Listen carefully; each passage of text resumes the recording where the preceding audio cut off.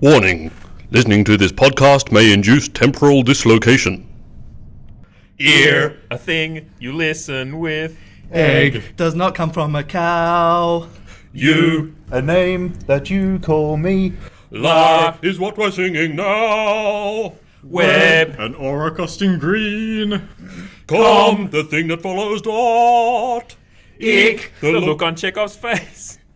Which brings us back to... Ear.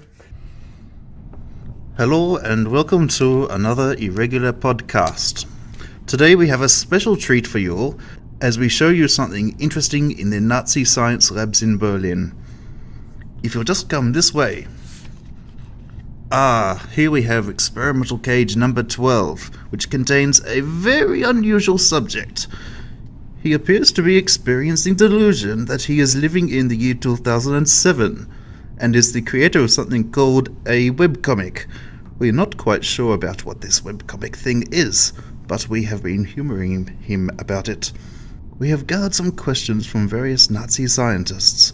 Let's try some out and see what he says. Hello there. Hello.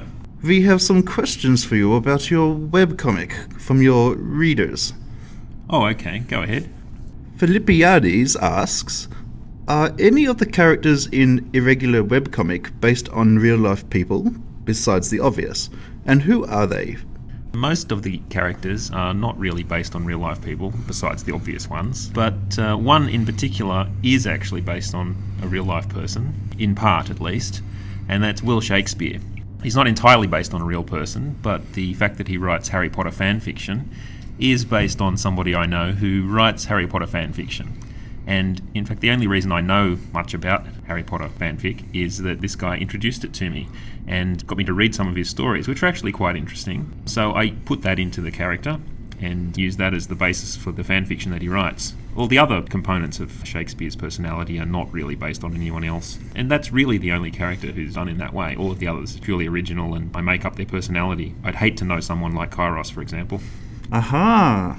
Neil wants to know, if you were the theme commissioning chap at LEGO, what new lines would you introduce? I think a good line to introduce would be Star Trek. I do lots of Star Wars comics because obviously there is Star Wars Lego. I would like to do some Star Trek jokes, but there is no Star Trek Lego, and making a Vulcan, for example, out of existing Lego pieces is kind of difficult, so I've avoided that, but I think that would be a good line to get into. Okay, whatever that is. Dr. Dave asks, what was the very first LEGO set you remember owning? Well, I had Lego sets when I was very young. I don't really remember what they were. The first one that I remember would have been one of the early space sets. It would have been around 1980 when they first brought out the space line. There were various spaceships and things, but the first one I remember getting was one of the smallest sets, which was a moon buggy type thing. It had about 4 pieces in it and a guy who drove it around. That was it. Very good. Teddy would like to know, what theme tends to take the longest to make strips for? That depends on what is currently happening in the theme. At the moment, for example, the fantasy characters are in this underground chamber where the lighting is unusual, and it takes me some time in Photoshop to get the lighting conditions right for the panels. But normally the fantasy gang aren't in a place like that, and it doesn't take so long.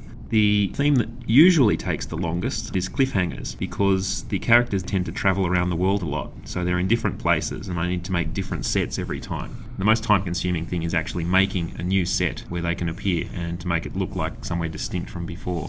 So cliffhangers generally. Aha. Somebody named Tar asks, how many of these LEGO sets do you own? And approximately how many LEGO bricks? It would be around 30 or 40 sets. As for bricks themselves, I've bought 3 or 4 boxes of random bricks, so there's a lot more loose bricks I have than actual sets. Around 4,000 to 5,000 bricks. That's really just an estimate, I haven't bothered counting them. Aha.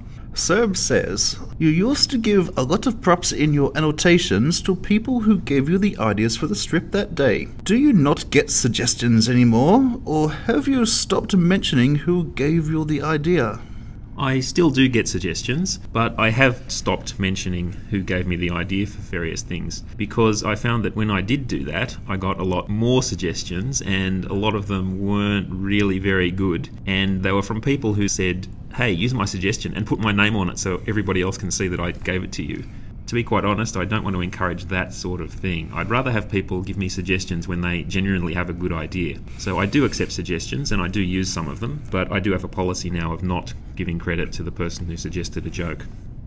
Martin poses the following question. What would Irregular Webcomic have been called if it wasn't called Irregular Webcomic? I don't really have an answer because I've never thought about it. I came up with Irregular Webcomic because I didn't have any other ideas. It's served me well so far, so I've never bothered coming up with any other ideas. Teddy would like to know the answer to this question. Allosaurus. Allosaurus, yes.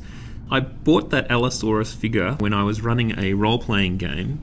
I wrote an adventure which was called Dinosaur Park, which was basically a big rip-off of Jurassic Park. The idea was to get the adventurers into this theme park where there were live dinosaurs and mayhem ensues, basically. Oh, sounds scary. And the point was that I wanted a dinosaur model that was life-size to the same scale as the miniature figures that I used. So the role-playing miniatures are about 25 millimeters high, and the Allosaurus is 12, 13 centimeters high, so 4 to 5 times the height of a person, and that to scale is correct. So the whole impact of it was that my players would be playing and they'd have their miniatures on the table, and at the appropriate point I would plonk down this huge Allosaurus miniature and they could see the size of an Allosaurus compared to their own size. I went to a toy store to buy the Allosaurus figure. I intended to get a Tyrannosaurus Rex, but they didn't have one in the right size, so I got an Allosaurus instead. And ever since then, it's been Allosaurus all the way. Have you always been interested in role-playing and Lego, or is it more recent obsession? I've been interested in Lego for as long as I can remember. I remember having sets when I was about 5 years old or so, and playing with them, and I've just enjoyed it all the way.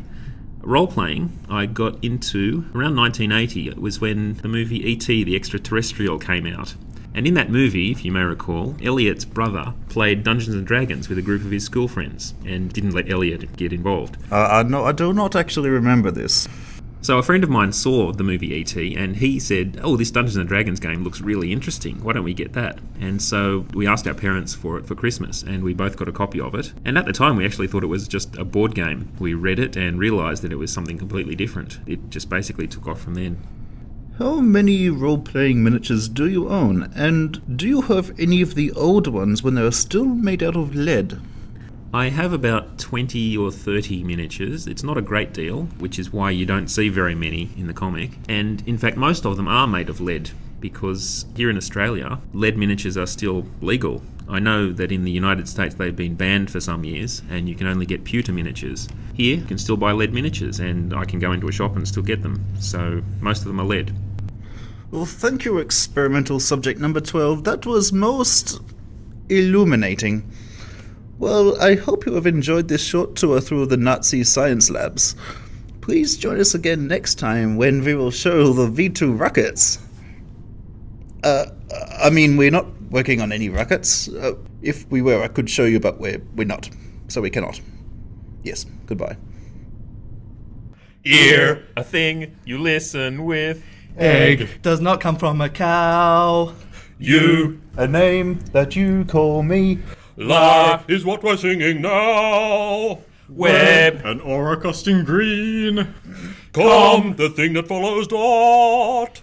ick, The look on Chekhov's face in Star Trek 2, The Wrath of Khan, on CT Alpha 5, when Khan got that lava thing and stuck it in Chekhov's environment suit, and it crawled up his face and into his... Which brings us back to ear,